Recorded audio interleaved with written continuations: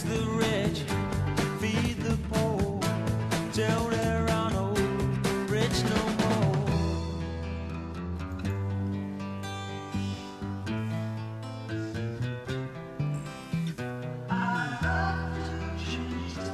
Well, there we go with our familiar starting lyrics from Alvin Lee so long ago.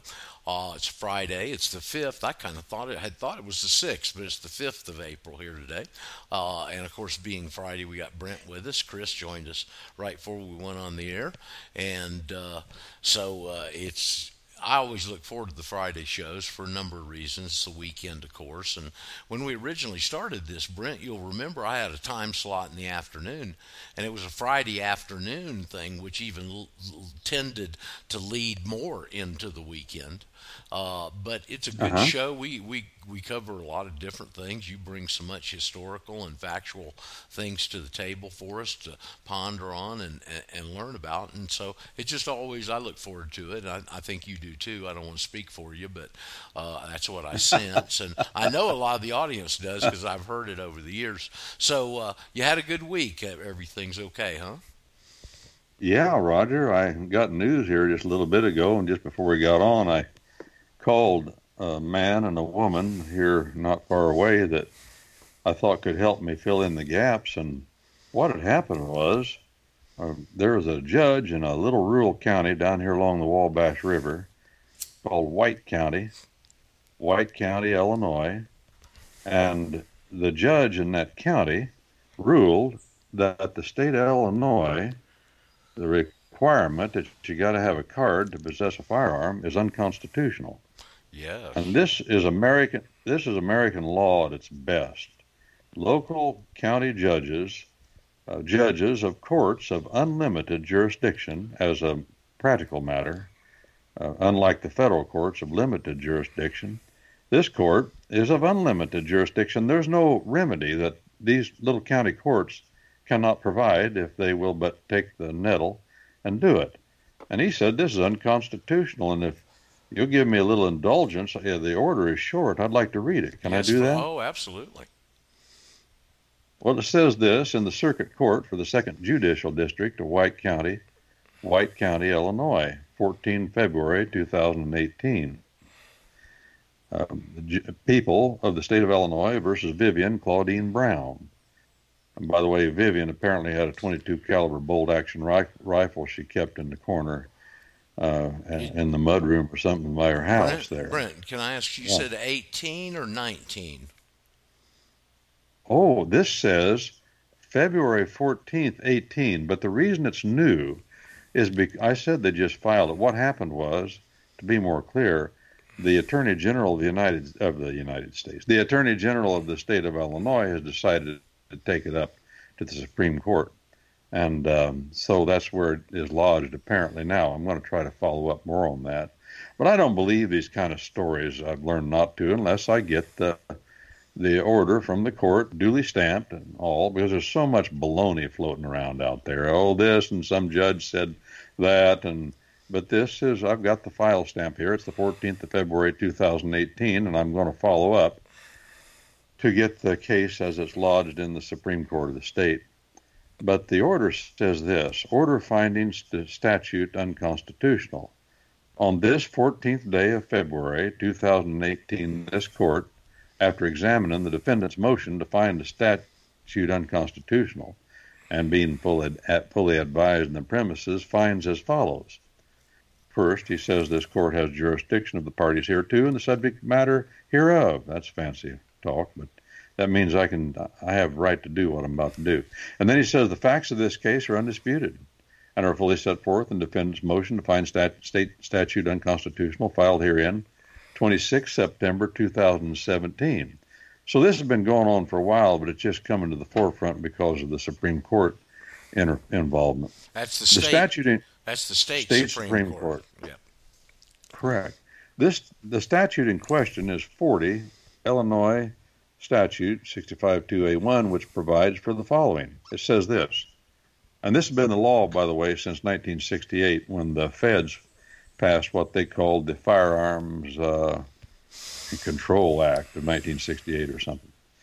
The statute says this in Illinois: No person may acquire or possess any firearm within this state without having in his or her possession a firearm owner's identification card previously issued in his or her name by the Department of State Police under the provisions of this act.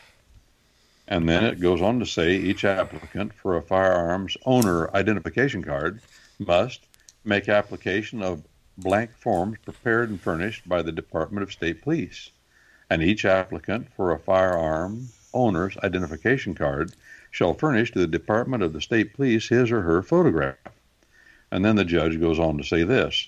430 U.S.C. 65.5 provides in part that in order to obtain a firearm owner's identification card, a person must submit to the Department of the State Police payment of a $10 fee. Now, when this first requirement first came out in 1968, people didn't bat an eye. And the truth is, it's never been enforced. Never. Some people did it. They thought it was a patriotic thing to do during the heat of the Cold War and the height of our involvement in Southeast Asia. And they were all anti-communist and said, well, this will be the step we'll take to maybe involve men and the militia here and help and keep the peace. But, of course, that wasn't it at all, and they wanted $10. But Article 1, Section 22 says this order of the Constitution of the State of Illinois states as follows. Subject only to the police power, the right of the individual citizen to keep and bear arms shall not be infringed. Now, most folk will recognize the similarity of that language with the Second Amendment of the General Constitution of the United States, which uses the word infringed also. And then he quotes the Second Amendment of the United States Constitution, which says the right of the people to keep and bear arms shall not be infringed. And then he says the 14th Amendment to the United States Constitution provides as follows, quote, no state shall make or enforce any law which shall abridge the privileges or immunities of citizens of the United States. And then he goes on. The judge says that the 14th Amendment to the United States Constitution incorporates the Second Amendment right to keep and bear arms for the purpose of self-defense and is applied to the states.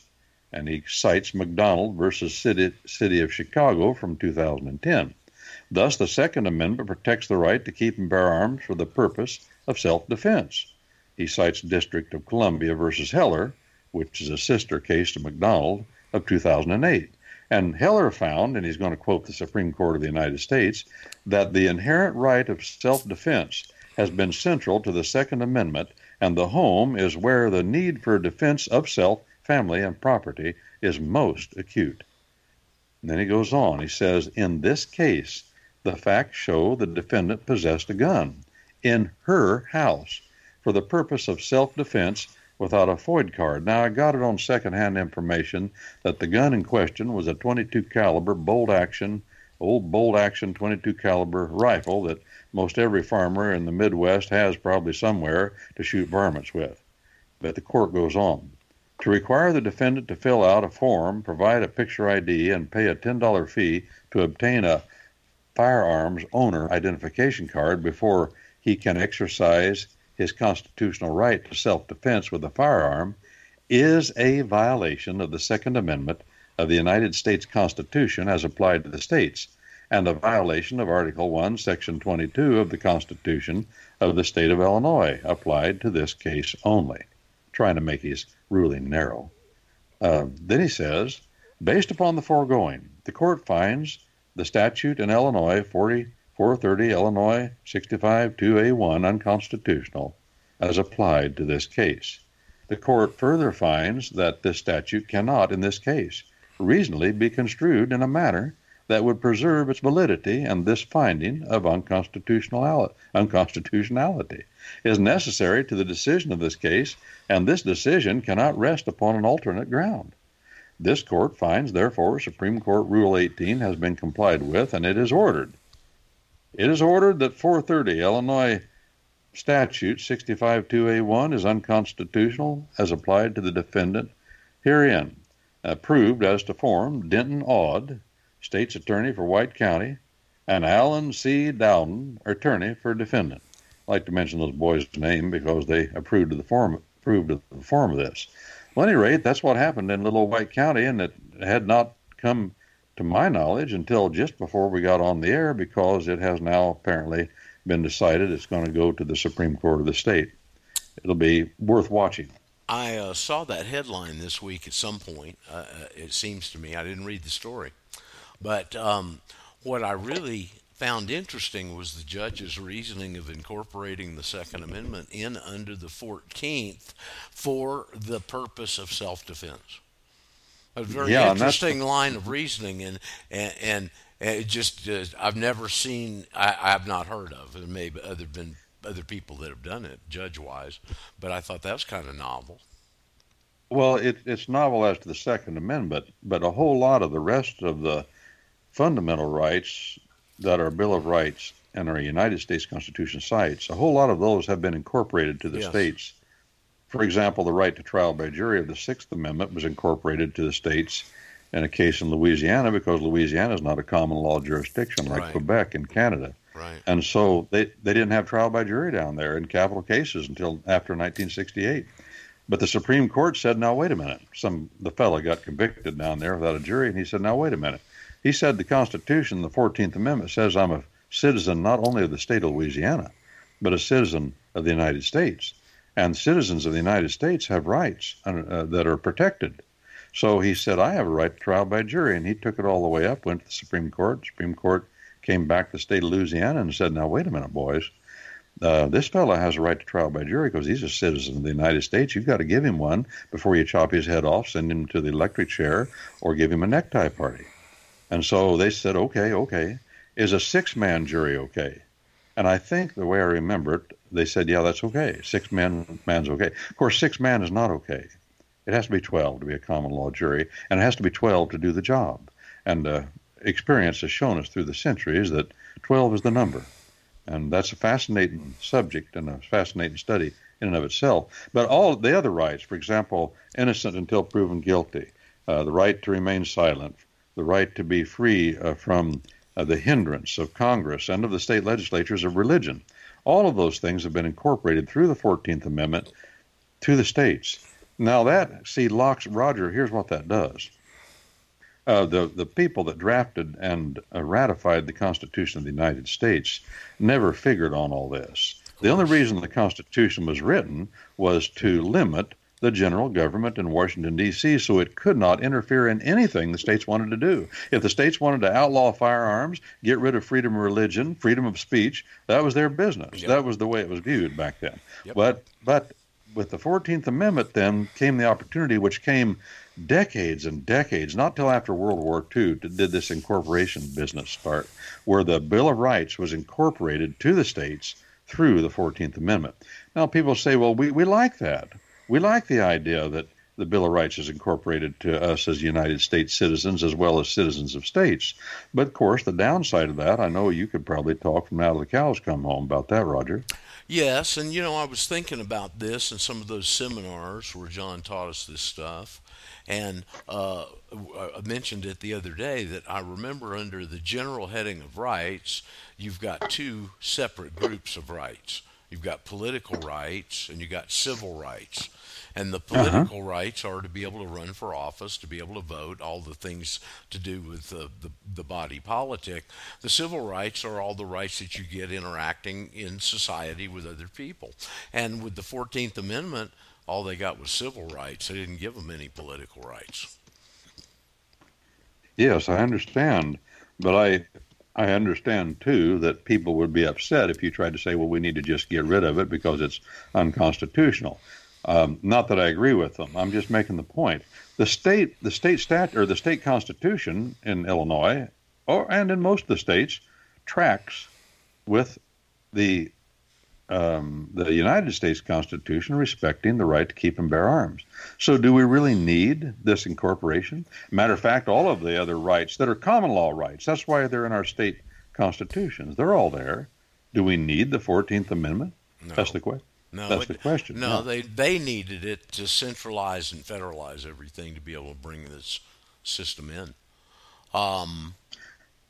There was something real interesting came out of Chicago. I watched part of it last night. I don't know that I've ever seen anything like this, and I don't know that you've seen it yet. Probably some of the audience has. They had a big meeting up in Chicago, with this guy that's the president of the Fraternal Order of Uh, Police. Did you huh? see? Have you seen this yet, Brent? Uh-huh. Um, and No. he got Huh. he got the board of directors of the Fraternal Order of Police, and he got every police chief from every municipality in Cook County there, and they unanimously demanded that this attorney that dropped the Smollett case up there resign. Every police officer in Yeah. Cook County. Okay. I mean, it was a real impressive, about a 25-minute press conference, and I watched, I don't know, 10, 12 minutes of it. But it was very interesting. I don't think I've ever seen anything like that before. And then last week, you had all the Republicans on the Intelligence Committee, 9 of them, Jim Jordan, Nunes, and some other ones of note, got together and demanded Adam Schiff resign because of lack of confidence. 2 in 1 week. I mean, it's really interesting to me. Well, then this whole thing about Biden, I understand the attacks are coming against him Oh yeah, from the new Democratic Party, they call it. every direction. He's supposed to make his I first could public Yeah. expand a appearance or little on that. something. Yeah, Chris, come on, chime in here, man. Well, this particular situation regarding the resignation of the assistant district attorney that took up the Smollett case was absolutely a politically directed associate of the Kamala Harris, the Hillary Clinton gang, Sure. Rahm Emanuel, and other political activists, communitarian Zionist communist groups in Chicago, Illinois, a very corrupt state in particular. And it appears that the FOP, the police agencies, the law enforcement bodies there, have reached a tipping point, Yep. and they're fed up with these political decisions overriding their extreme amounts of due diligent forensic investigation that expose the deviosity and what we don't know and what appears to be is that the Barack Obamas and other friends of his, Lynch, Holder, whoever else, had a strong hand in directing this political activism on the ground in defiance of the law of the land and in an abusive assault on the police agency powers who were trying to hold to accountable. But there are even more dangerous inferences that Smollett may have been a victim of the sex trafficking with the NXIVM and the Jeffrey Epstein and the other groups of Pedophile Island. In those circles, that's part of the reason I think they're trying to, they're so fed up with this crap of this dark belly of the deep state operation. Well, we haven't talked about this Jesse Smollett case, I don't believe, one time on the show, intentionally, in one respect, and another because it really doesn't have a direct bearing on us. But it gets to this point right here, and I wanted to make one correction. I don't know if it's a correction or not, Chris, but let's say I wanted to make one observation on what you said. Rahm Emanuel, who is now going on the outgoing mayor of the town, publicly denounced it. Okay. Now, what has happened subsequently this morning, right before we went on the air, the Chicago Fraternal Order of Police are filing a suit to sue Jesse Smollett for $130,000 for all of the time they put in on the case to the file that reportedly was 8 inches deep, thick, that they just casually closed. So it's going to be interesting, the backlash on all that. But I was just really commenting on those 2 specific incidences of groups, especially the Chicago one, rising up in mass. And the gal was a state's attorney. She had to get elected for that position and ran, of course, on a totally different platform, had done some other very questionable things that the police chiefs, they had several of them get up there and speak, and each one of them cited a different example, and that this was, Chris, the straw that broke the camel's back. So it's very interesting to see the divide line get broader. Okay. For Brent's consideration and yours and everybody else's, I just sent a advisory for TSA, the Transportation Security Administration, and Security's Real ID, so on and so forth. And it also has some links therein of examples of the new National Terrorist Advisory Network, the See Something, Say Something group. Oh. And this Real ID is an insidious, and I think one could make the case that it's constitutionally is absolutely questionable and subject to some severe scrutiny, because it's effectively the same thing. They're requiring people, demanding them to contract with the government, submit themselves to licensure by registration, stratifying in the name of the corporate regis, to put themselves on a list when all they're doing is exercising their Title 18 through 42, Part 2, parenthetical E, right to travel, free of government intervention. Although there could be a case for selective examination based upon observable facts and, let's say, circumstances of some people that might make them appear odd, subjective interpretatively as it is, but there are some scientific examinations, and I think Israel is one of the places that does it, where they do selective examining of special people rather than everybody to expose them to this innoxious government intervention. Well, don't worry. If they're doing it in Israel, they'll be doing it in our place pretty quick. Okay. This is another point for those of you out there who are considering taking a step or more down this path. This is a very legitimate reason that if you can, and you can afford it, to go ahead and get a passport if you file your affidavit, because then that passport is linked to the documentation which was sent in with it by attachment, basically, by default. And it's just another little thing that could be important. Don't you think? I got another couple of stories on court stuff that's happening here, Brent. If I can find these. I didn't want to leave him high. Well, let's see. There's a Supreme Court case that came out here last week that's caused a bunch of uproar on the death penalty. What does it say, Roger? This came from Slate, which is a big, left-wing operation, and it says they name and shame all the conservatives. They name them and shame them, Brent, on the Supreme Court for this appalling opinion. But It's Justice Gorsuch, appointed by President Trump, who gets the credit for overturning 60 years of precedent. On Monday, 5 justices of the Supreme Court authorized Missouri, right there close to you, to torture a man to death.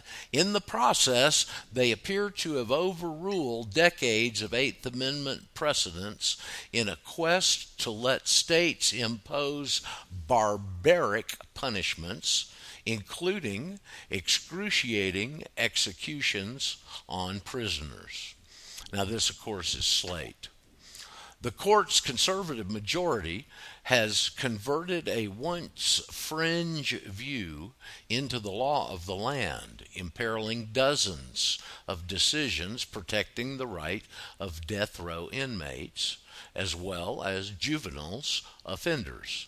Its ruling signals the end of an Eighth Amendment jurisprudence governed by civilized standards, quote unquote, and the beginning of a new brutal era in American capital punishment. Boy, that sounds sinister, doesn't it?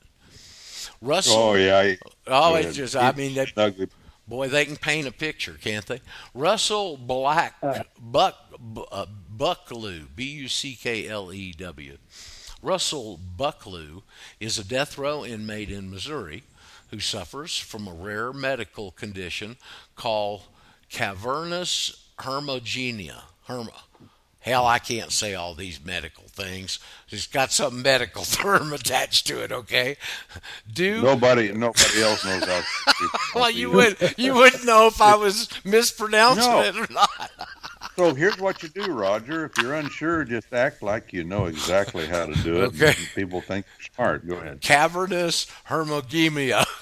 And due to Yeah. this unfortunate disorder that I can't pronounce, his body is covered with tumors filled with blood vessels.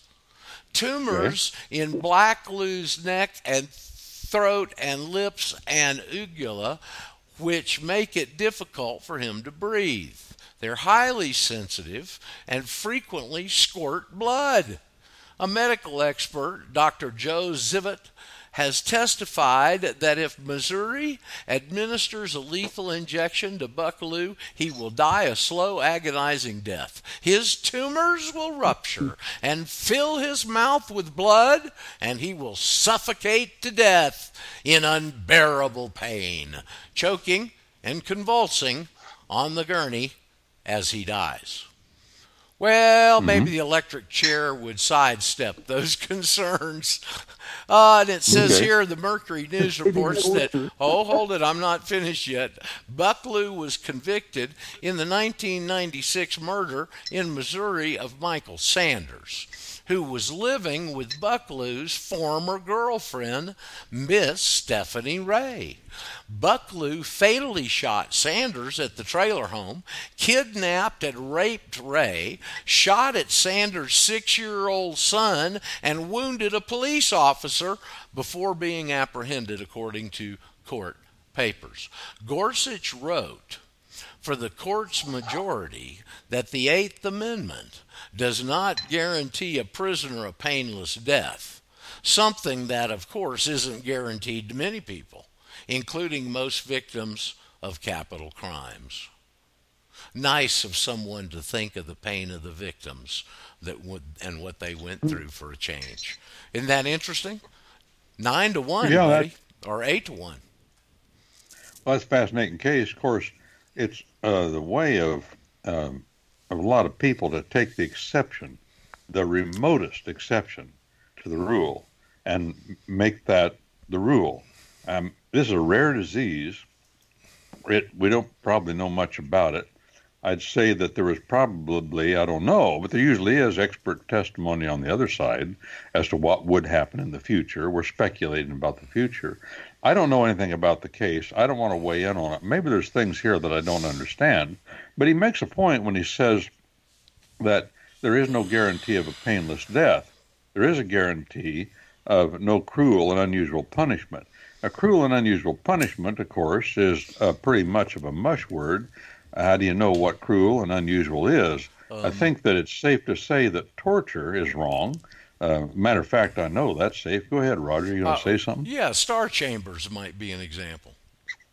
Well, sure. Well, they used to cut people's tongues out, and they used to brand them on the cheek and all that, cut their ears off. All those things were done in England in the Star Chamber, which was the enforcement chamber of the people that ran the tax system, because they also ran the bank. So that's the way that worked. When I say the bank, whoever the moneylender is, the moneylenders in any country want to also have control of enforcement of the tax laws so that they can make sure and get paid. Yeah, and that's the way it is in America. Yep. That's the way it is in America, too. The Federal Reserve Bank board members put up who the three choices the president has to run the Federal Reserve Bank and to run the Treasury Department, which is in control of the IRS. It's always been that way. It's just that now more people know it and understand it. And hopefully in America, we'll get to thinking, now, wait a minute. This has happened before, and they used to have the High Commission and the Star Chamber, and they used them to squelch any deviation of people not wanting to pay taxes, or, and this is an important point too, anyone who didn't follow the state religion. Because if you're not willing to follow the state religion, you're in that same crowd that doesn't want to pay state taxes. That always goes together. And the High Commission in England was part of that. Did you go to church someplace and not have a license to do that? That's what the High Commission and the Star Chamber were about, including taxation. And we wouldn't have a Fifth Amendment protection in our Constitution of the United States had not the High Commission experiences of Englishmen and the Star Chamber, the tortures that went on there in the name of trying to find out who was a dissenter in religious matters, we wouldn't have it to be so highly protected in our own country. It had always been part of our common law tradition, but it came to the forefront during the Reformation in England, and only in England, and was the Reformation of church and government. In all the rest of Europe, it was just of church. That's why the Nazism and all those things, and the communist states arose in Europe, and that didn't happen in England in the same way, because the Reformation was of both, because the common law was in England. But we come back to the Fifth Amendment. It's a common law protected right. They don't have it in Sweden. They don't have the right to remain silent, and they don't have the right of free speech. Both are the flip side of the same coin. Well, we have that here, and it came about because of the tortures that went on in those two places, the Star Chamber and the High Commission, with what they called the forced oath. In other words, they would force you to take an oath, and then they would put you under torture to get the information they wanted. I'm telling you, they're just a really nice bunch of people. Yes, Chris? Well, I think a material and associated or corollary consideration there is that Gorsuch, I think if I recall correctly, he was a Bush appointee, and he had a significant role in approving the torturers down in Abu Ghraib and the Cheney and Bush cabal's interpretations, where they were doing these abominous acts, taking photographs. They had women abusing Islamists and Muslims that were incarcerated down there. Some of them hadn't even been charged with crimes. They were merely political prisoners being abducted and taken psychopolitical warfare, terrorism hostages down there, and so they could be abused, tortured, sexually violated, and psyche driven to react later on and break out into being so-called lone wolf terrorists of Muslims or Islamic faith to wreak havoc on Americans that provoked them to do so in the first place. Well, this is what really aggravates me. It has for a long time, and it's one of the reasons that I left the country, is because you can't challenge them, you can't stop them. They're going to do these things that are absolutely against every moral creed, legal creed, and everything in the world, and I don't want to be represented with those people. And I couldn't vote them out. Wouldn't have made any difference if I did, and I voted with my feet because I thought I could do more good from outside back in than I could in staying there. That was just one. There's a lot of reasons I left the country, but it makes me sick and it repulses me to see the things that are going on and the things like you just went over, all this crap, Abu Ghraib and torturing people and murdering wedding parties with drones and every other despicable Sabbatean thing that's going on with our country because they control the muscle, just like you said, Brent, the muscle. Well, yeah, and I had forgotten. I think that I vaguely remember this particular justice taking that attitude toward torture. You can't get away with stuff like that. You can kill a man if you have to, if he's trying to kill you, but you never, ever, ever torture people. And if we have been engaged in that, it seems it's positive we have, then the price will come because the consequences of law breaking are inevitable. Yep. For a man or for a country.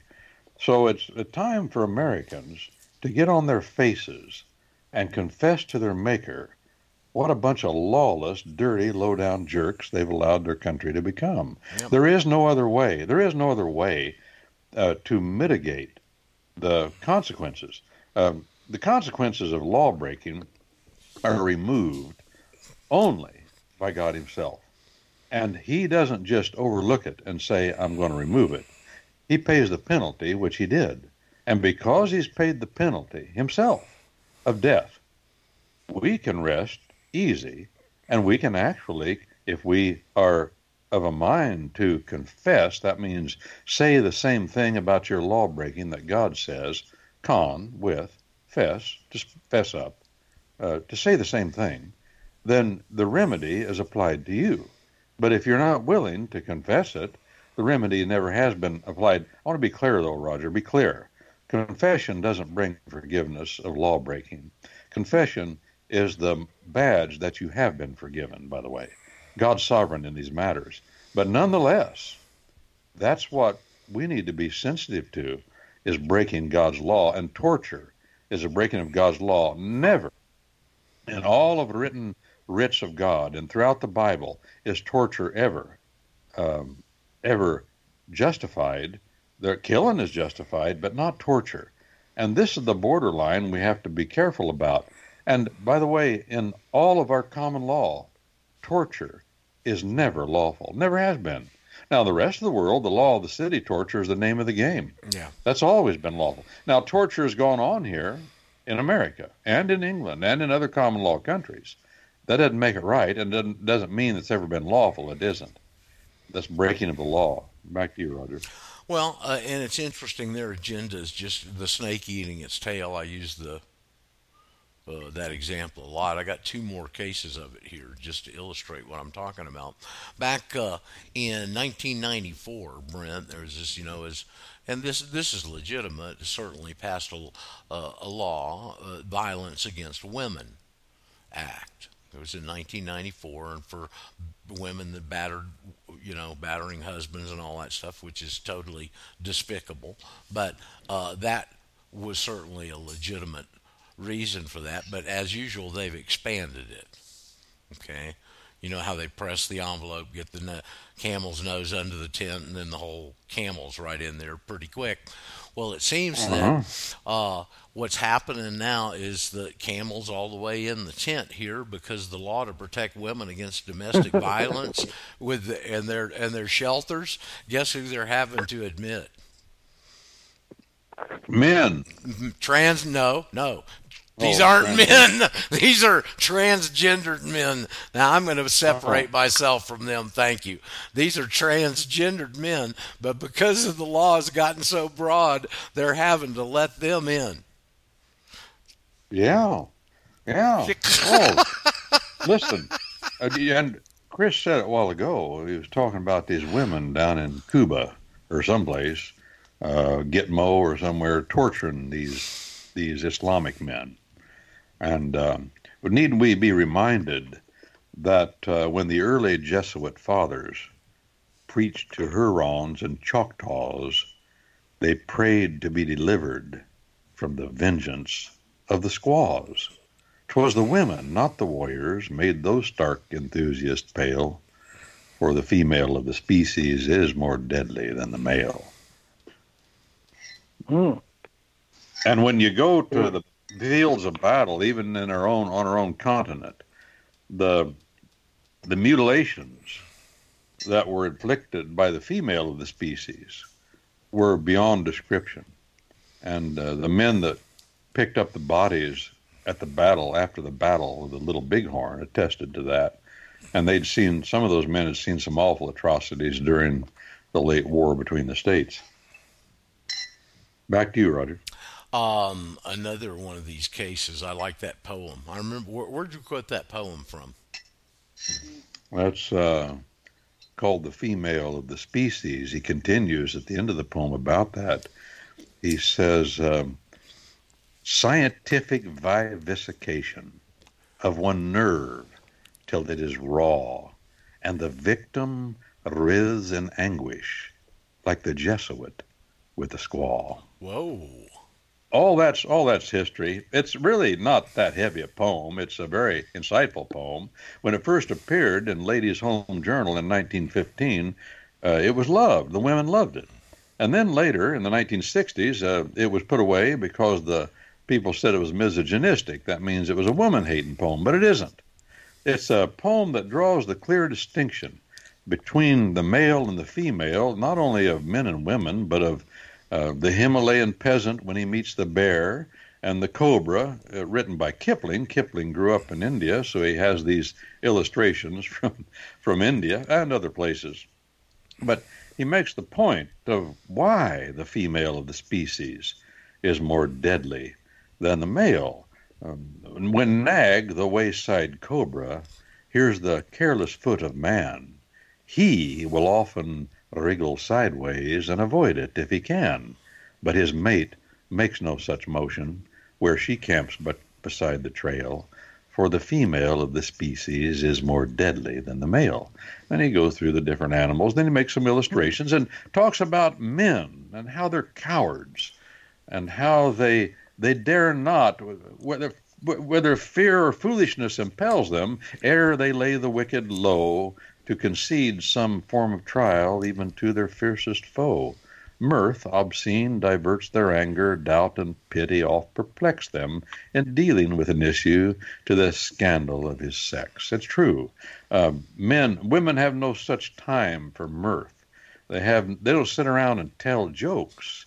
They can't even remember the jokes to tell. And there's a reason for that. They like jokes and they laugh at jokes, but they don't swap stories and waste time, because their job is much more serious, and without them, we wouldn't even be here.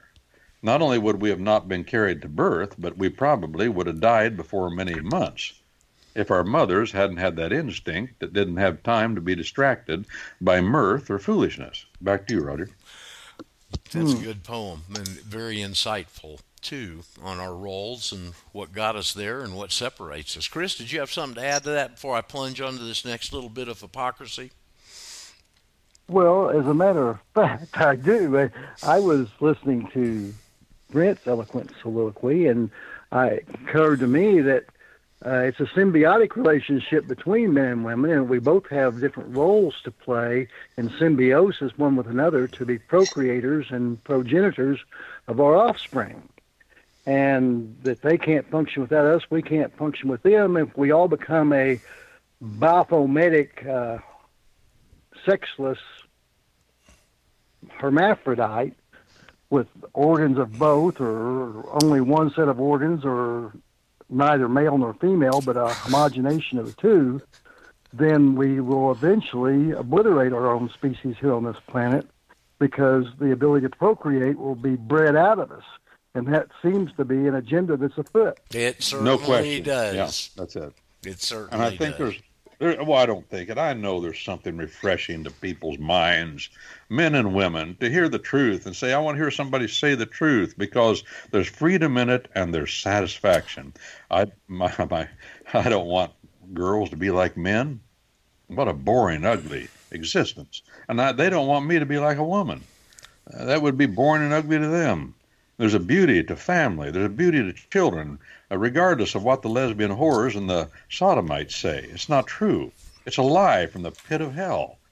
God wants men to be men and women to be women and children to obey their parents. And if we don't have that, we won't have a country. We can't have decency, just plain decency in life, unless we have the standards. They become part of who we are, and we love them more than we love our own selves. And the standards are that there is a difference between men and women, and it's the most beautiful, wonderful arrangement. There is no government. Roger, we're talking about government. There is no government in this world if there isn't government between men and women, and if it isn't God's government. And his division of roles and jobs and duties and the emphasis that each of our psyches give us, each of us, the two sexes, and the covenant coming down to the trust settlement of God himself that he gave to our grandpa Adam. And that whole story is the first story of human relationships in the Bible, of Adam and Eve and what happened there, tells the whole story, and it gives the answer to absolutely every problem that bobs forth from the flux of human relationships. And that the answer is the breakdown of everything arises out of the breakdown between the relationship, between that unity we call man and woman, man and wife, husband and wife. That's where all hell breaks loose out of, if there is not right government there. And there can't be perfect right government there, not in this life, but we should be working toward it. And the only reason I'm here, if I have any decency in my life, it's just because there were some people around me that were striving hard to maintain that order. And some of them not doing a very good job, but still striving hard. That's what makes life possible. And decency possible, and comfort and satisfaction possible, is to have folk that are willing to do that. Back to you, Chris or Roger. Well, I'll just say, Michael, one of our newer listeners, he's a naturalized American. He's a Brit by birth, and he just joined us. Hey, Michael, how you doing today? Well, I guess he's doing all right. He can't get to his mute button or something. If you just want to listen in the background, that's okay. Can you hear me? Yeah, there you are. There's somebody. Is that you, Mike? Yes, good morning, and thanks for asking. I'm well, and how are you all? Good, thank you. Good. Sounds good. Okay, we're just pontificating some of the events of the day. This is the other. This is the other example of. It's funny when they get caught in a trap. See, this happens right now in this great state of Mississippi. Okay, who back before the Civil War, don't forget, Mississippi and South Carolina vied back and forth for the highest per capita income in the country of any states. Yep. Okay. Uh-huh. Now there goes my dogs barking again. I hope that's not distracting you. Yeah, I hear it. Okay, good. Mississippi has back in the 80s, when they were still a little more segregationist, I guess, they had a problem with a black legislator. Let's see if I can get the whole story here. It's about boycotts anyway, and they tried to boycott this black guy, and the black guy, who I believe had been elected, took the case all the way to the Supreme Court, and it came back, of course, that they couldn't do that because of the discrimination. But with that as a history, now they're trying to pass BDS legislation. Now, I'll tell you where the line there's going to be a line in the sand for us with this little bastard state that we support over there. You guys say something for a second. Let me stop these dogs. I think that Brent would be supportive of the James 1:8, a double-minded man is of unsound mind and uncertain in all their ways, when they change positions based upon the political winds that are blowing no good. And so it's pretty preposterous to claim on one side you're against something and then a couple of months later to claim you're for it. And that teaches and speaks very clearly to their duality, their split minds, their political agendas that they're posing as public opinion. Oh, well, no question. Go ahead, Roger. They press the envelope. You see, here's kind of what happens, I think, is everything, God's got a plan, and things go along in the flow of a river. And in this case, with those plans, it's a nice, slow-moving, pretty even flow river. All right. Well, these guys go in there and they try and deviate the water out of there. So they try and block it somehow and get more water going over to one side. It happens in the Mississippi, Brent. You know, you'll know what I'm talking about. And that water eddies over to the offside, and pretty soon it comes right back around in circles and meets with the other one, and the snake eats its tail. And that's what's happening in their agenda in virtually every vector today that I see. Comment. Oh, that's right. Oxbow Lakes, that's what they call them in the Mississippi Valley, where the hairpin of the river gets so acute that it finally joins and forms a cutoff, and the water, instead of going around the hairpin, just runs straight across and leaves the hairpin, builds a levee against it. And there are thousands of those all through the valleys of not only the Mississippi, but the Wabash has a lot of them. And its lower reaches down where it forms the border between the Illinois and Indiana. But that's what happens to the evil empire. It has to be circular. I was in a federal case once where a very left-wing U.S. attorney, who otherwise would say there is no difference between men and women, that women have the right to do any blasted thing they want, especially they have the right to contract on their own. I mean, who would say that? They don't. But in this case, it was not convenient to him to get the prosecution he wanted, so he said to the jury that the woman could not serve as a trustee of a trust arrangement, and that her husband was also trustee, because she couldn't do that. Trying to get at the husband, see, to get him in a criminal prosecution and to be indicted and all, and said that the woman doesn't have the right to contract on her own. It wasn't convenient for him at that point, so that's what he said. Well, that's constantly the way it is with evil empire. Jesus Christ did not say, "Depart from me, ye who practice another law." He said, "Depart from me, ye who practice lawlessness. There's a difference between people that are committed to a false law, as many are, and those that are not committed to any law at all. They'll just do whatever is convenient for the moment. Now, I would say that most people are tempted that way, have done that, and some people are wholly committed to that point of view. Some people call it situational ethics, but that's too nice. This is just I'm going to fill my lust and take care of myself no matter what. I say I believe the Bible. When it comes down to it, this part doesn't apply to me right now because I don't think it'll work. And no, that's not the way the true lawgiver operates.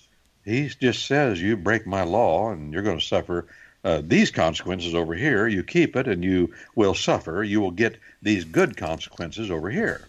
It just depends upon what you want to do. But there's no talking about a person that is not following true law.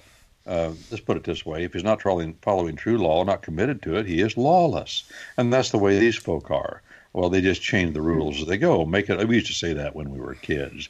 Just make up the rules in the baseball game or the checker game as you go. And children do that because it's convenient for them. Well, that's what we're up against today. We're up against people in what we call government that are changing the rules as they go. Now, back to you, Roger.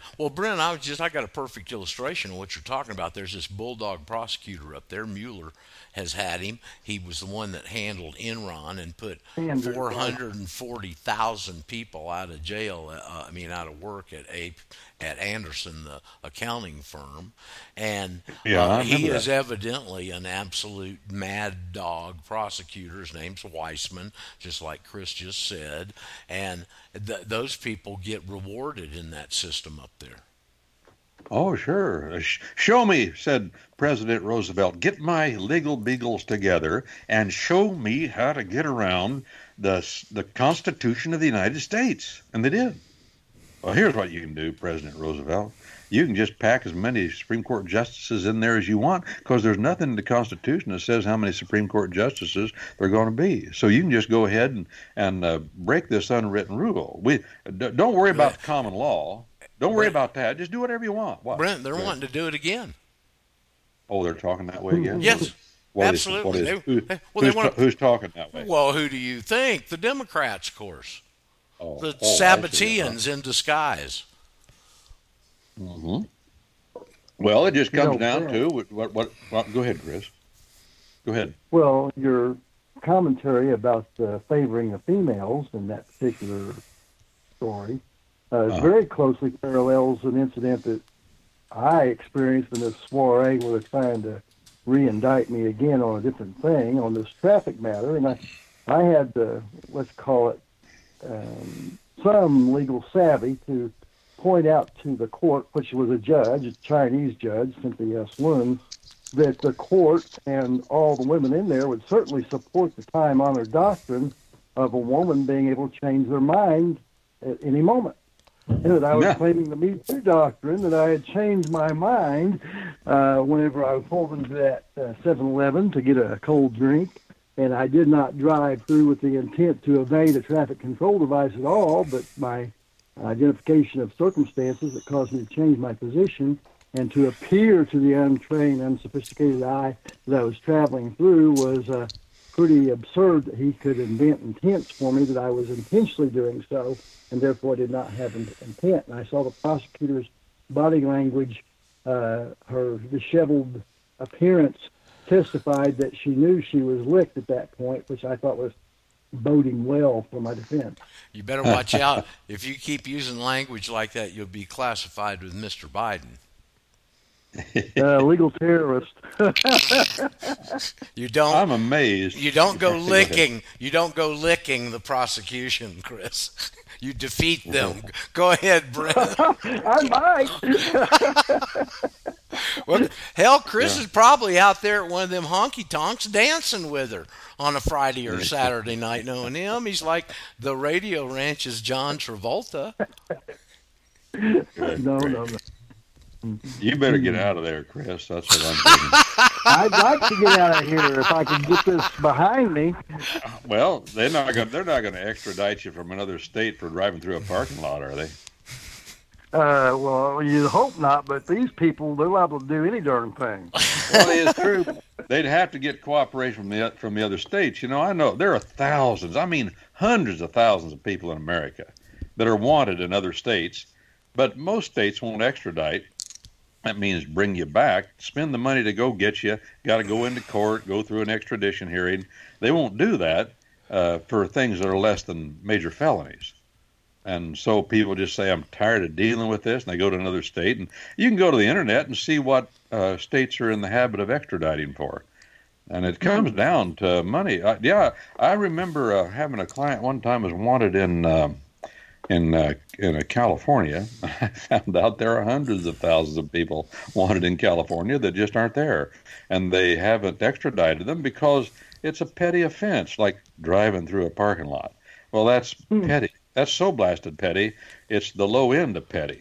And I doubt if they'd bother you at all. The wonderful thing that we live in a country, as far as I know, we're the only country in the world like this, where it's truly, we're all sovereign. The states are still have that measure of sovereignty, and you can go from one to another, and the only way you can get extradited is if the judge in that state, if you go to an extradition hearing, demand one, the judge has to be convinced that there's probable cause that you've committed a crime, or there's some official reason why, or you've had due process. And I've been to hearings like that where the judge says, no, you weren't afforded due process in that other state, and I'm not going to turn you over to them.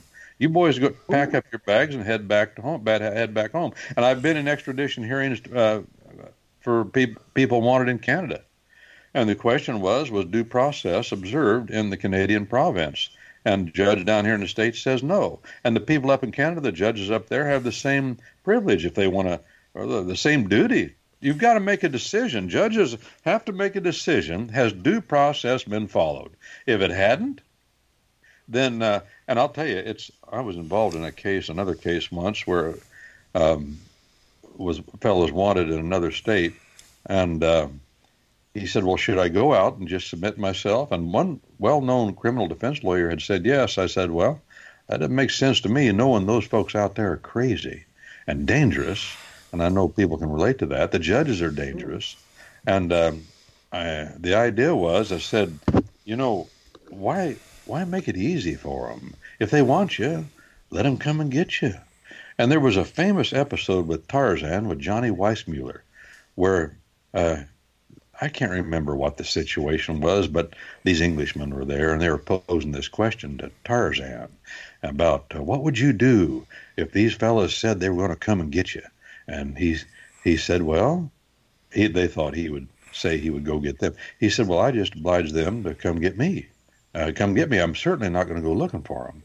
And in the United States, that's not bad advice in many cases. And again, thank God we live in a country where we have separate sovereignties.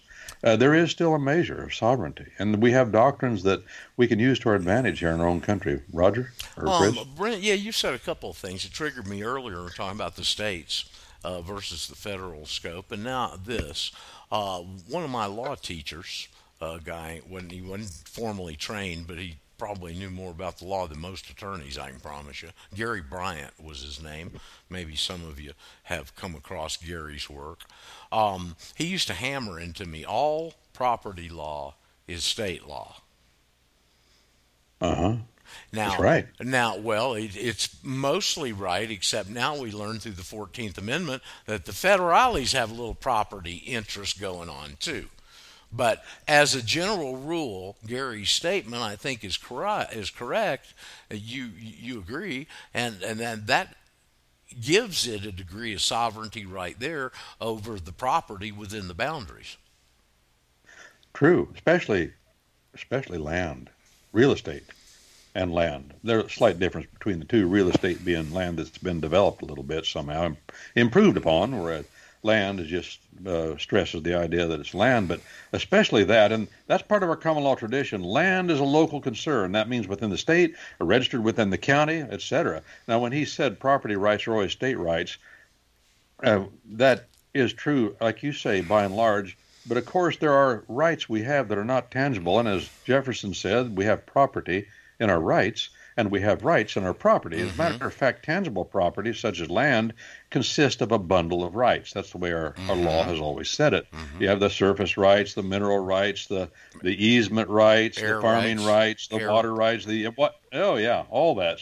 Well, all of those things are true, but by and large, for all practical purposes, all property rights are a matter of state court enforcement. Even if you're on, Roger, even if you're on federal land, Bureau of Land Management land, and you have a mining claim under the mining law of 1872, you've claimed mineral rights. Those mineral rights are not enforced in the federal courts. No, you enforce those in the state courts. Really? That's axiomatic. Oh yeah, everybody in the mining business knows that, because that's a property right. And the state courts, by the way, remember, the state courts are courts of unlimited jurisdiction. Unlimited. If you got a problem, the state court has a duty to give you a remedy if there isn't one already on the books. And of course, now if it's a question over which federal courts could have jurisdiction, either party can remove it to a federal court. And you don't ask permission to do that, and you don't make a motion to do it. You just do it, and you fight it out on the upper level if there's a question. But it's a property right. No, go ahead. Chris? A caveat, and that's under the Article 1, Section 8, Clause 17, enumerated powers of federal government to own lands within the corporate states they lie coterminantly within. And, of course, they put the caveat emptor in there that's notwithstanding concurrent federal-state selective elective jurisdictional contemplations and felony criminal prosecutions exclusively. That's a very important consideration that comes to play in private grants of land-made patent lying in the boundaries of the physical coterminant corporate state that they are lying within. May also this is a really important differentiation. Also bring in forts, arsenals, and needful buildings, and I know that exact verbiage That is Article 1. Is in the Georgia State Constitution. And if people don't know, I'd be shocked if anybody in this audience didn't, but anytime you step into a post office, you're in Washington, D.C., supposedly, if you've got a mailbox on your property, that jurisdiction extends at least to that mailbox, because if you go out and damage somebody's, it's not the people that bring you to justice, it's the feds for destroying federal property. Well, Elvis Presley made that clear. You better not mess with the U.S. mail. That's right. The other thing I wanted to say, Brent, was the way the founders originally had the country set up with a limited federal government and the states in their own autonomous control. Then it's like what's going on in California right now. California is getting very oppressive, work's hard to find, it's getting expensive. There's all kinds of junkies and homeless everywhere, and people are leaving. Okay, I mean in droves. Illinois, New York, too, New Jersey also, those four principal states. And that's the way that the founders drew the country up. If one state did things better, then the people would migrate over there, and it was a way for the states to achieve positive results in competing with each other. No question. No question. What a setup. And a beautiful one. Yes. And people are leaving, for example, Illinois in droves. I mean, by the thousands. And the same thing's going on in California, as you know. The states that are gaining right now are the ones in the Rocky Mountains. For the first time in our history, we are now really populating the Rocky Mountain states. Right. We've never done that. Right. And we know it was West Coast, East Coast. The middle states, by the way, are paying people. Well, I shouldn't say that. Yeah, they are. You can get land in Kansas and Nebraska for nothing. They'll give it to you because it's becoming so desolate in those places. I've even seen some things, North Dakota, South Dakota, where they'll give land to lawyers to come there because there are no lawyers in some of these counties because there's no money there. There are no people there. But the people that are there would like to have legal representation and help drawing up deeds, whatever they got, without having to drive 400 miles. So they've got programs to try to give people, they're equivalent in a way to small homestead laws. They'll give you a lot in a little town or a few acres to build a house. You know, we were watching those videos that somebody recommended. I can't remember. Somebody on your program here, Europa was one of them. Yes. But it made the point that in Germany, in order to encourage, what they wanted to do was encourage their own people, and they wanted to separate themselves from the international communists that were without a country, without a land. And they said, well, we like the idea of socialism, but we want to combine it to ourselves and try our own experiment. And so they did things like they wanted the population to grow. So the government in Germany told mothers, if you will have children, we'll give you a lot of money. Every child you have, we'll give you more. And they did that. And the population began to grow. That's incentive. I'm not saying we should do that here, but I'm making the point. Yeah, well, we should. You give, well, we should not burden them more, and that's what we're doing. Don't burden mothers for having children. Make it harder. Right. And just leave them alone. But then we're not even doing that. We're discouraging the having of children, and we will go down before it. Go ahead. Putin recently made a public announcement. If you have 3 children, they'll give you $14,000. Yeah. So what are they? Yeah. Listen. Yeah. Go ahead. Go ahead, Chris. I was only going to say that I'm seeing policies of government and lack thereof in particular that are actually using to drive the herds out of particular areas to give the illusion of abandonment, perhaps actual abandonment in some cases. But if you can drive the people off the land by deprivation or not doing your duty to maintain the infrastructure and to expose them to hazards like the dams collapsing in California, so to speak, which are really, because of not neglected, really being allowed to degrade to the point of imploding or collapsing by governmental policy design by diverting the monies for maintaining those that are supposed to be spent to be diverted to other policies like supporting migrants and people who really don't deserve the benefit. Chris, you missed the most egregious one out of the whole list you laid out, which is having blue lasers dance around your house. Well, yeah, that's in the fires up in the campfire area where they were using directed energy weapons, exactly, to burn people out of their homes up there in the northern part of the state, which is exactly where the dams are at also. But this is a really dangerous concept when the government becomes a terrorist to drive people off the lands, to bring in other aspects of society. They might want to, under the migration invasion scheme, invade this country, and the guise that the people have left the land, so they need to bring in other inhabitants to provide a tax base and perhaps an invasion force. Well, I think the invasion force is already there. We're going through Revelation on Sunday mornings, the book Revelation, the last book of the Bible.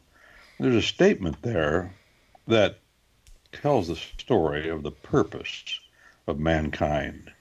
And he says to mankind in that book, Revelation, he says, because you have wasted, that's the way I'd translate it, wasted the land, I shall waste you. You have wasted the land, therefore I shall waste you. And at common law, waste doesn't mean you go out and destroy things. Waste is letting things alone till they just dilapidate and fall down and get run down. And land is, if you're a trustee of land and you don't take care of it, you don't actively keep it up, that's called waste, and it's actionable. You can be sued for that by beneficiaries, for instance. Well, that's what God says. I don't want you wasting the land. I don't want you just letting it go. I want you to take care of it. I want you to husband the land. And if we as Americans, this is true for all mankind, if we as Americans do not husband our land, whatever responsibility we have, whatever we can do, then we will be wasted. He will waste us. He will let us run down. He will destroy us.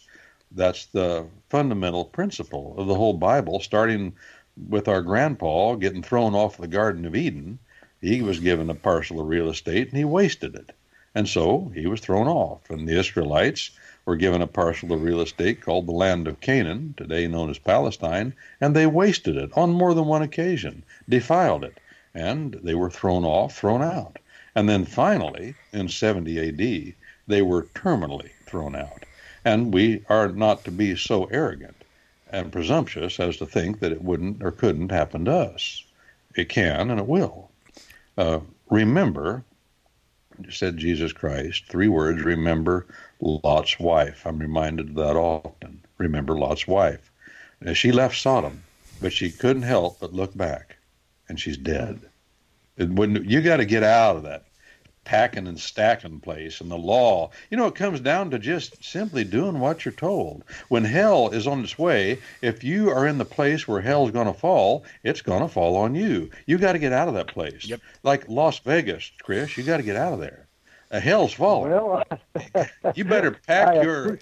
Yeah. He's trying. I appreciate your counsel. That sounds a lot like Paramason's counsel. Register under your own name, but find someplace else to hang out for a while. I don't disregard that. I tell him that all the time. Out. Yeah, I was going to point out, I think that's relevant. You said this is really not just a traffic matter, and I've been making the case continually throughout the thing. This was a special operations by the Joint Terrorism Task Force, stalking me particularly, looking for a pretext to provoke me to violence so they could murder me. Title 18 U.S.C.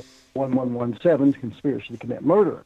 And it goes back even to where you were talking about the black widow syndrome, or the female of the species being more lethal, of her colluding with the police or being induced or coerced, terrorized, bribed, or threatened to cooperate with them under the guise of voluntary participation, being drug in to give evidence against me in the first place, to fabricate a false claim to alleviate the county's manifest monstrous liability for false arrest and false incarceration. And the fact that they came out and did an egregious use of deadly force to steal property, and this invokes this new 9-0 en banc decision in the Supreme Court in Tyler Timms versus Illinois, another corrupt state, of course, and I think probably a political reactive solution to this negative asset seizure of expansive financial resources under pretextual minuscule fines, much the same as in that particular case there at my home. And Chris, so, go ahead. Yes, go ahead. No, I want you to finish. There was a good case in Pennsylvania on this asset seizure, the other stuff, just recent this week. Go ahead, Chris, and if we need to, we can talk about it. Well, I'm very interested in hearing about that Pennsylvania case. I track all these things, and that Tyler Timms was not inconsequential because they cited particularly Eighth Amendment cruel and unusual punishments and taking huge resources under the scope of minuscule violations or traffic infractions in particular, like parking on your own private property, for one. It's pretty insane. This case in Pennsylvania that the judge overturned was on a police outfit doing the seizure stuff, and they got a guy for heroin or something. I think he just had it in his house and was using it. I don't remember from the article, but regardless, they came in and they seized big 60-inch TV screens, and they went out and they got a Mercedes. He had 7 cars, and they got a Mercedes and a Chevy Nova or something. And when the judge went in and examined it, the cars were not used in him acquiring or dispensing drugs. Okay, so the judge went in, and you know what they found between the commonality between the Mercedes and the Nova of all the 7 cars?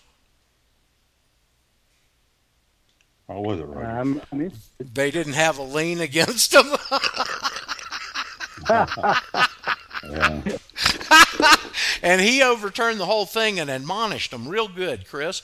If I'd have known you were saving those articles, I'd have saved it. It was over on what really happened. I think I saw it last night. So anyway, the worm's changing around a little bit. People, we're seeing some of these court decisions come that I don't believe we'd have seen 10, 12 years ago. Okay, do you sense that too, Brent? Oh, yeah. No question, this whole civil fortune. What in the world? But they pulling this stuff out of their wazoos. I get It's so crazy. You don't even want to talk about it. You know, it's a fiction that comes out of Admiralty law. It's ancient fiction Private that citizen. says if you get a ship, if a ship comes into port and they find smuggled goods on board, that they can just take the whole ship because the ship is guilty somehow. That comes from our pagan past. That's not a Christian concept. The ship is guilty. It's ancient. Babylonian. Go ahead. That's called in rim jurisdiction, correct? Well, yeah. You know, we used to read these old cases in law school. The state of Michigan versus a 1936 Plymouth Cadillac. Right, you know? right. Come on. I thought when I first saw that, I thought, what in the world's that all about? Well, you come to find out back during Prohibition, if you were using a car to run moonshine or white mule, as they used to call it, then you could confiscate that as though the thing were guilty of something. Well, see, this whole madness that inanimate objects, non-persons, even animals, have mind, will, and emotion and can be guilty of crime. It has crept into our whole thinking to where our presidents now declare war on things and not people. Yeah. A war on poverty, war on crime or drugs, war on whatever. And then talk about guns as though somebody said to me the other day, well, the problem is it'd be like sheep seeing a wolf kill one of their flock and say, well, you know what we need to do? We need to all extract our teeth because teeth are the problem. So all the sheep go out and extract their teeth. Well, that's the madness of what they're doing, saying we're going to take guns from all these law-abiding citizens. We're going to do that because that's the problem. Well, the guns aren't the problem. As simple as and silly as it sounds to some people, guns don't kill people. That's true. They don't. People, men are evil. Men are the ones that are the problem. Evil doesn't flow. It's the whole idea, too, of this, as though evil floats around in the air and attaches to things and is an abstract concept that's dangerous. It's not. Evil is not an abstract concept. What do I mean when I say that? I mean evil is what men are. That's the problem. Men are evil, and they get worse. And when they get bad enough, reach a certain level, we got to do something about it. And we're not attacking things. And that's like, to use another analogy, I used to walk the fields, the bean fields, and I'd have a corn knife, and my father would have a corn knife. My brother would have a corn knife, and my brother and I'd see a cucklebur, and we'd whack her down, get her down closer. We just whack her off, and Dad'd say, "Now wait a minute, boys, that won't work. Why not?" Well, you're not. You're just dealing with the thing. You got to hack it out. You got to pull it out by the roots, and not only that, after you pull it out by the roots, you can't lay it back down on the ground because the roots will crawl back into the soil, and the thing will pop back up again. And they do. Cuckleburs do that. We had to pull them out by the roots and lay them on top of the bean rows. That's the only way you can kill a cucklebur. And if you're foolish enough to hack off limbs or just hack the thing off and not chop it out, pull it out by the root and then lay it up where the root can't get back to the ground. And if you're foolish enough to go after things instead of men, if you're foolish enough to try to destroy an ideology by killing people, as we did in Vietnam or as we did in Korea, you're wasting your time. That ideologies aren't the problem. Men are the problem. And it comes back to recognizing this something we have lost since the Reformation. The Reformation taught us and brought back to our understanding as a people that we are the problem. We have met the enemy, and he is us. It's me, O Lord, standing in the need of prayer, the old song used to say. I heard a fellow talking yesterday on YouTube, and he was saying, you know what I learned growing up? I learned that my biggest problem is me. And if your biggest problem isn't you, then you're not going to do well. Because you're constantly going to be blaming your problems on other things or other people. But it comes back to the imperfections that I have are my problem. That's why the Bible says, I said it a while ago, the mark, one of the chief badges of having been born from above is that you are a persistent confessor of your law breaking. The Bible says of Daniel the prophet that 3 times a day he'd be out on the balcony there, wherever he did it, speaking 3 things, speaking and praying and confessing his sins. Now here's a man in the Bible of which we have nothing recorded anywhere that we know of any fault that he ever had. But yet it says he was speaking and praying, confessing his sins. You don't have to do it to other men. Start with just doing it to your Maker. You'd be surprised what it will do for your life and your satisfaction and your psyche. They say confession is good for the soul, and guilt is the gift that keeps on giving. And it does. It doesn't stop. Guilt is to the soul what pain is to the body. Use it, respond to it properly, and agree with your Maker that you're falling short of what He wants you to do, because you are. You have, and you'll continue to do it, and keep saying it. And the only way He can ever bring adjustment to your life and make it better is if you're willing, number one, to admit it to Him. No, not to yourself, to Him. That's what it says. And admitting it to yourself's not enough. Back to you, Roger. You're saying that we all need a Jewish mother so we can get that guilt heaped on us? I don't know. I don't know that they actually take that point of view about their own depravity. There is no overestimating the blackness of the heart of the individual man and woman. Period. And if you aren't willing to accept that, that tells me you're not born from above. Yeah, man's because heart. that's what God said. Yeah, desperately wicked, says Jeremiah. And that's our problem. What is desperately wicked? That doesn't mean it looks wicked. That doesn't mean that you can't do things that are good on the human level. It doesn't mean that you're not a benefactor to your society. It means you can do nothing good that will bring you any favor with your Maker. That's what depravity means. It doesn't mean you can't do good on the human level. Back to you, Roger. I remember hearing the old saying, Brent, that when you point one finger out, there's three pointing back at you.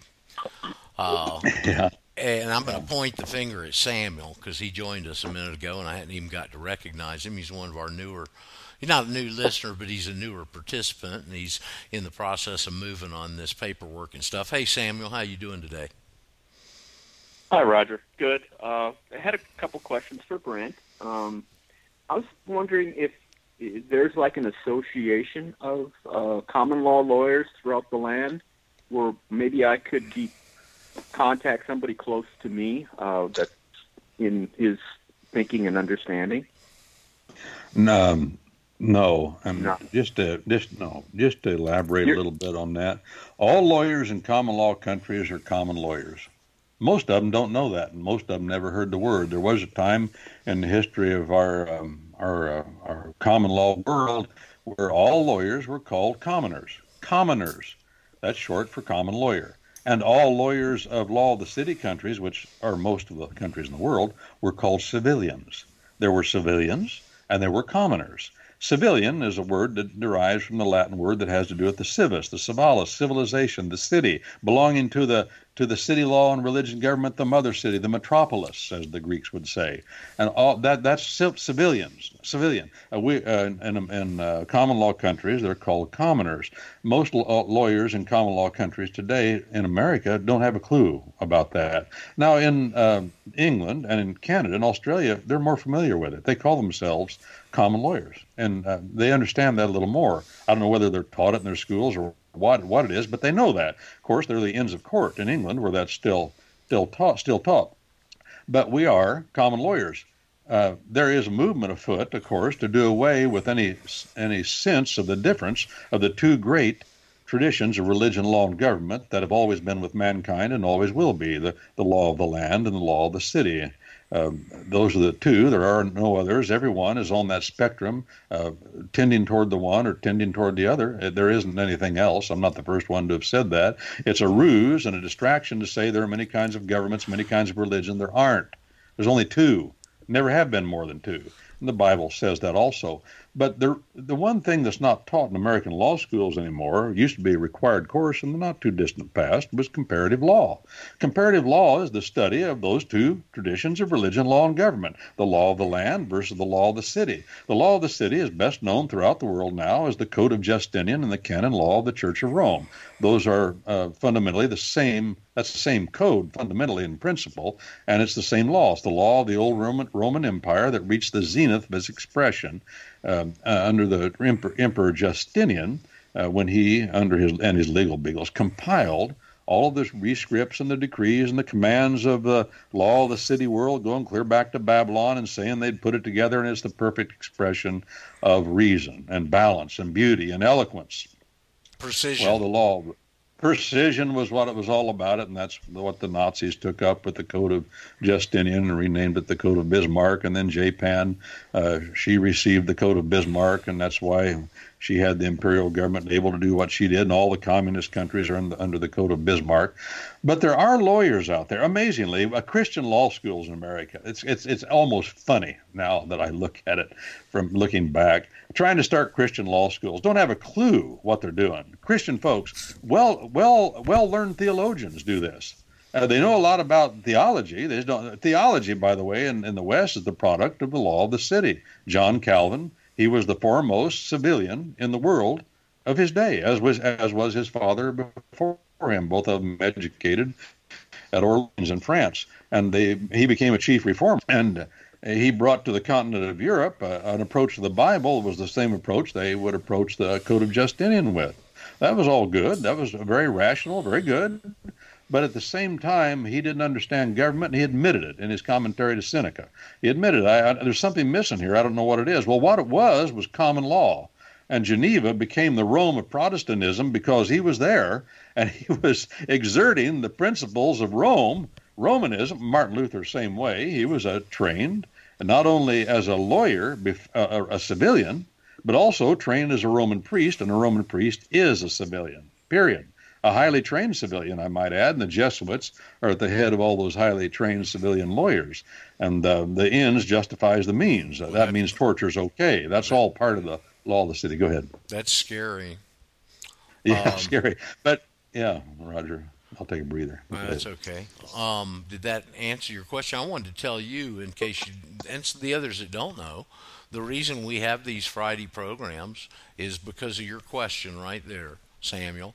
And that's because I understood when we started here 4 or 5 years ago that when you file this paperwork, theoretically, you move back over under that common law, and the feds lose that 14th Amendment long-arm jurisdiction on you. And I knew that those principles had been swept under the rug because my personal experience. 6 months of paralegal school, and they had one mention of common law in 6 months, and it said common law is case law. That's the extent that common law was covered in 6 months paralegal school. Okay, and I knew there was a void there, and I reached out to Brent, and I originally wanted to get him and John on together and do a program. It would have been fabulous with those two banks of knowledge coming together, but suffice it, Brent and I have carried the banner here for a number of years, but that's the reason this whole thing started, is because of Brent's expertise in that long-lost area of knowledge called the common law, which is what our enemies hate. Our enemies cannot deal with and hate the common law, and that's why they got to come in and overlap this law of the city over it where they can control us. I had a lady out of Canada contact me, and she says, is there a counterpart like you in Canada? And I said, well, I don't know. I could think of one fella, but he didn't have any Christian sensibilities. I'd read some of his stuff, and he made the difference between the commoner and the civilian. But it's not that I know so much about it, and I've known men that have been much more learned than myself. I've known lawyers here in this country that have practiced the common law intensely and didn't even know what they were doing, didn't know there was a difference.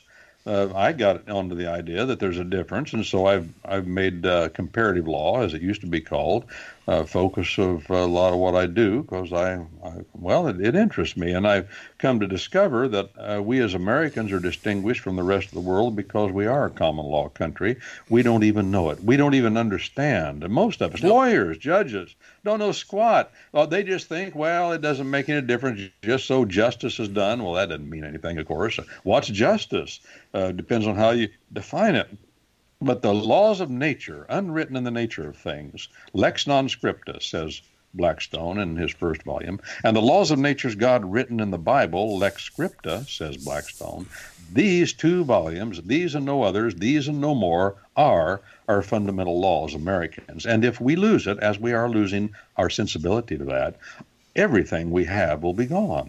All of our freedoms will be gone. All of our prosperity and wealth. We've been the greatest engine of wealth and prosperity the world has ever known because our common law tradition, we brought it back, not forward, back again.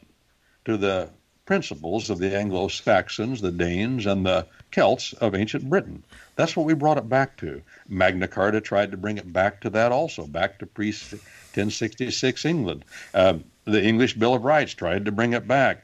The Councils of Clarendon tried to bring it back. John Wycliffe, when translating the Bible into English for the first time, tried to bring it back. He said so. He understood exactly what he was doing. He said we must supplant the common law at Oxford, or the civil law, the law of the city at Oxford with the teaching of common law, and we must get the Bible into English, the laws of nature and the laws of nature's God. He understood entirely. Wycliffe was so far ahead of his time. He taught all the doctrines that the Reformers later taught. He was the only one that did. He taught the dominion, the lordship, to take over land. He taught that there is no mediator between God and man, no priesthood, no church, no institution, just man, the individual man, having a direct communication with his God through the God-man, Jesus Christ. That's what Wycliffe taught. There is no other mediator. There is no Mother Virgin Mary. There is no church. And, of course, for that, he was his bones were later dug up and burned. They didn't get to him before he kicked the bucket. The poor guy, he beat him to the punch and died before they could get to him. So they had to dig him up, burn his bones. It's crazy, isn't it, what the evil empire does? Boy, but at any rate, that's the grand distinction. Go to that kind of a length shows, I think that would exemplify today's, the definition of today's word hate that's thrown around so damned liberally. Samuel, one day, a couple of years back, a guy called into the program. He was from Delaware. And I don't remember if he'd gotten turned on with that video that I keep telling y'all to listen to, The Science of Law. But I think he had listened to that and stumbled on it, and he said, man, I keep listening to that over and over and over again. And he said, listen, I know exactly what you're talking about on this common law stuff because I'm a process server, and I serve those common law writs every day. So it's still there, and it's still in use. Yeah, we have all the machinery in place. We just don't know what it is. And if we don't see, you can't understand our common law unless you see it side by side in contrast to its great antagonist. Its great antagonist is the law of the city. It's been said by comparative lawyers for centuries, our common law is only known in adversity. You don't even know what it is. The people that complained against the common law in America back in the after the War of 1812, there was a movement in America to get rid of our common law, and the people that were trying to do it said, we hate everything English. We just went to war with Englishmen. We're throwing it all out. We're throwing out the common law. Why? Well, they said, you don't even know what the common law is until the judge pronounces it. That's exactly right. Because due process is our common law. The way we serve papers, that's the way. It's a road, it's a path, it's a course you get on. It's how you do it. Not what you do, but how you do it. That's our common law. That's why due process is the most important right our Constitution mentions, because our Constitution is a brief of common law government, and no man's life, liberty, or property, or combination thereof shall be taken except by what? Due process of law. And what it says in Article 6 then? It says this is the supreme law of the land. What's the supreme law of the land? Due process.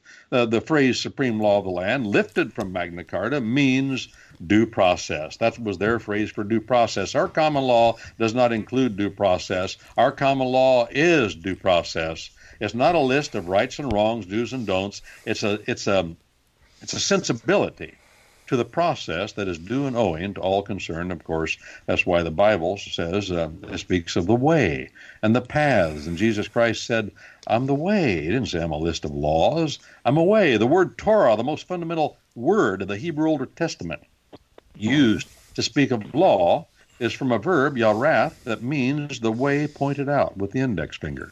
It all comes back to the way, the course. The most popular book in the English-speaking world for many, many decades, right behind the Bible, was a book called Pilgrim's Progress. John Bunyan is the author. Well, it's about progress. It's about a course that he gets on and how it's important that he sticks to that course and not deviate from it, which he did do a few times. He tells about the problems he had when he took a frolic from the course, thought he'd take a break, thought he found a shortcut. There are no shortcuts. You come in through the gate, and you follow the course. That's our common law. That's our Maker's way of living. I used to tell my children, and I know it's true of me as a child also, it wasn't so egregious that I would disobey my parents or not remember to follow the directions. The egregious thing was how I went about doing that and my attitude toward them. It's the way, you see, that's important. And you can do a lot. I still tell my children, you can say anything you want to me, but you got to do it the right way. You can't come at me screaming. You can't come at me cussing. You can't come at me, I'm going to get rid of you. And by the way, if you go into the courtroom, it's the same thing. It's all about the way you approach the court. It's not about what you ask the court to do. It's how you do it. No judge is going to listen to anybody come in telling him off. It ain't going to happen. Hadn't happened. Won't happen. Why? That's the way God made us. And by the way, God's the same way. Way, W-A-Y, his manner that he wants. You come with your hat in your hand. That's why the Bible says honor all men. It doesn't mean you aren't going to have differences. Doesn't mean you're not going to have some showdowns. It means that you don't disrespect the other fella. You don't torture him. You don't abuse him.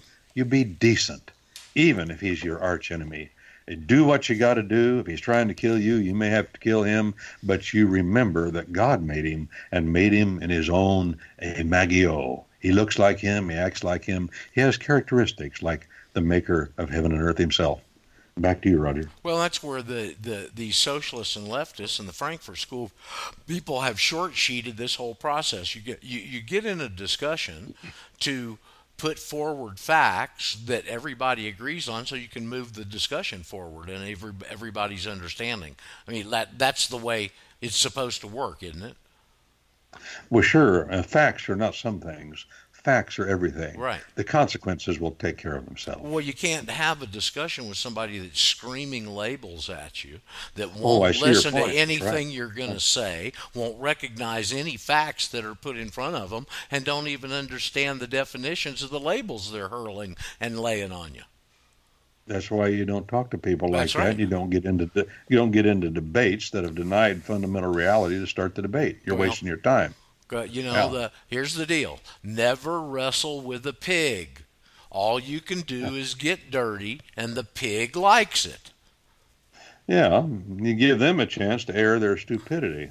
And as the Bible says, whether they rage or whether they laugh, there will be no peace. I don't care what you say to people like that. They'll either laugh at you or they'll rage at you. It doesn't make any difference. Just look at politics and the wackos on the left. It makes no difference what the facts bounce off of them, and they either rage and bring in people to beat you up, or they laugh at you and make fun of you. That's because they're stay away from them. They're agenda driven. No. Stay away from them, because there is the means justifies the ends. Laughter, abuse, murder, they don't care, just so they get what they want, and they will stop at nothing. One time, who was it? Churchill, they say, asked Stalin, when are you going to stop killing people? And he said, when it's no longer necessary. That's the law of the city. Yeah. That's what we see here with these elements of the left. We're not going to get rid of them. But we need to have the machinery in place and the mindset, a critical mass of the mindset that says no. And the way to get that mindset is to just see clearly that there are two traditions of religion, law, and government in the world, and we're either tending toward the one or the other. Every person is either tending toward the one or the other. There are no other options, never have been any other options. Jesus Christ said, you're either for me or you're against me. There are saints and there are ain'ts. There is up and there's down. There's heaven and there's hell, period. How do I know? Well, John the Apostle says so, and he says it in terms just that strong. Read the book of 1 John. There are no gray areas there. He just says this is what it is, in or out. He who hath the Son, to put it in the Old English, he who hath the Son hath life.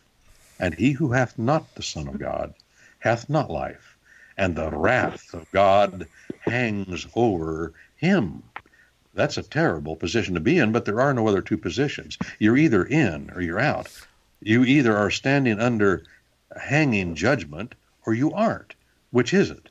You got to make up your mind. You got to make up your choice. You've got to declare your position, and if you don't stick to it, it won't do you any good. The Turks took that argument yesterday and wielded it unmercifully. What did they say? It's brilliant, man. All this stuff with Syria and the Kurds and the Turks and the immigrants and all that stuff that's been going on over there for all these years, right? Well, now Russia has stepped in and stabilized it by putting this advanced missile system over there in Syria and scaring the bejesus out of the Israelis and the U.S. because they don't have anything that can overcome it. So now Russia has done the same thing with Turkey. And they put those missile batteries in Turkey also. And the U.S. is trying to flex their muscles. And they said, well, you're a member of NATO. What are you doing taking this from Russia? We just won't let you have any more of these F-35 planes that you think you're going to get. And so Pence was, Trump used him to deliver the message. And Erdogan came back and said, this is brilliant.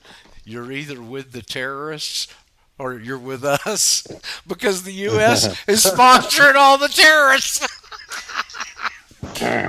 That's a restatement of George Bush's, you're either with us or against us. Yes. Restating the creators, and he was talking about you're either with the evil side, the deep state, or the militant industrial complex, or you're against us. Rephrasing the statements of Christ.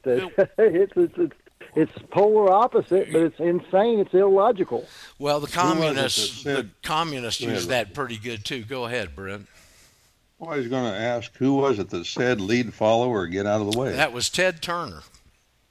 Oh, well, he was right on that point. Of all people, Ted Turner. Now, don't forget, I was in Atlanta. I lived in Atlanta when he was developing Channel 17 and the old movies and bought the Braves. And I was in media. So I was around that peripherally, I dealt with several people that did all the announcing for CNN. A guy named Tullis, who nobody ever heard of. He's dead now.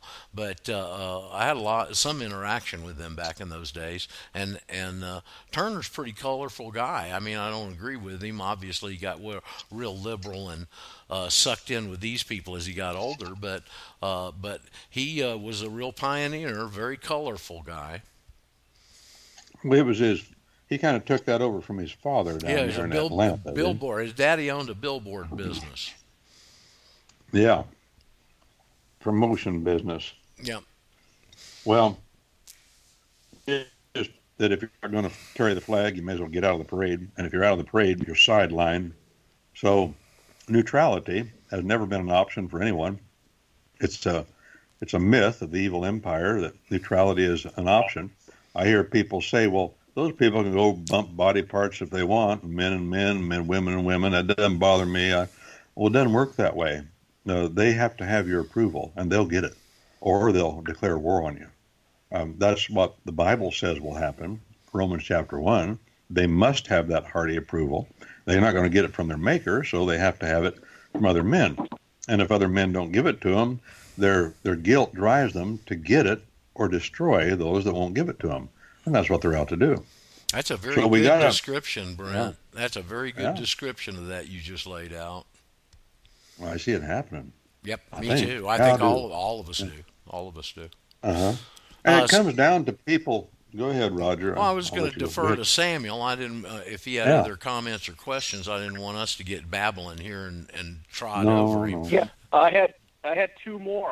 I wanted Brent to comment on the use of the word dominion in a document, let's say like an affidavit, and to comment on Robert's Rules of Order. All I know about Robert's Rules of Order I learned in FFA, and that doesn't stand for Federal Financial Assistance. That stands for Future Farmers of America. I was in FFA, and that was a big deal in FFA. I don't know why they made such a big deal, but it wasn't a bad thing. There was a sign up on the wall in ag class, I remember, and it said, say nothing, do nothing, be nothing. That one stuck with me. A fella needs to do something, then he needs to say something. And neutrality, again, is not an option. We had a good ag teacher, Squire Don Boyer. I remember him well. He took over the bull business from my granddad and my dad when they quit it. They were in the bull business renting bulls out. But that's all I know about Robert's Rules of Order, but I think that Robert's Rules of Order is a matter of due process. Matter of fact, Sam Rayburn was Speaker of the House for a long, long time, and somebody asked him one time, said, well, how is it you can get so much done here in Congress? And he said, parliamentary procedure, my friend, parliamentary procedure. That's how he got his way, because he knew it, see, better than others, he thought, anyway. Well, I bring it up because, yes, we used it at FFA, we used it in 4-H, and I think the Boy Scouts use it. I wasn't a Boy Scout.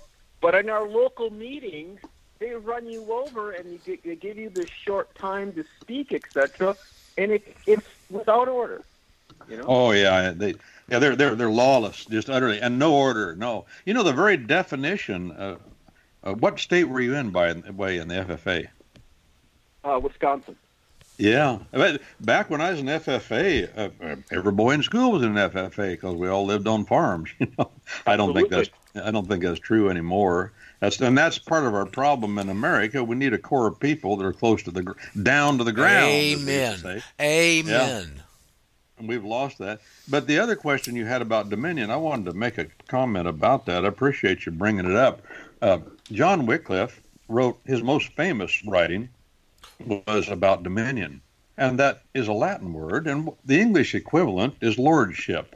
Just lordship. It's not a negative word. It doesn't mean to dominate men. Matter of fact, it means to dominate the land. That's what it means in the Bible, and that's what man's purpose is. And the great distinction between the law of the land and the law of the city is the law of the land demands that dominate the land. The law of the city demands that men dominate each other.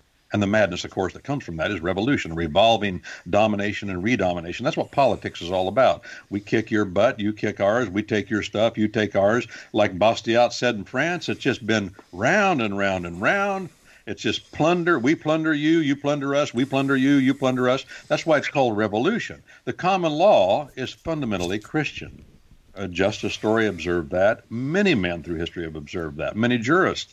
And because it's fundamentally Christian, it follows the fundamental tenet of the Bible, which is man was put here to take lordship over the most precious possession, the most precious creation God has given to man, and that is the land. And the land, if we take lordship over it according to his terms, and that was the covenant given to our granddad Adam with his parcel of real estate. That's what we're called to do, and that is the fundamental reason that man is here.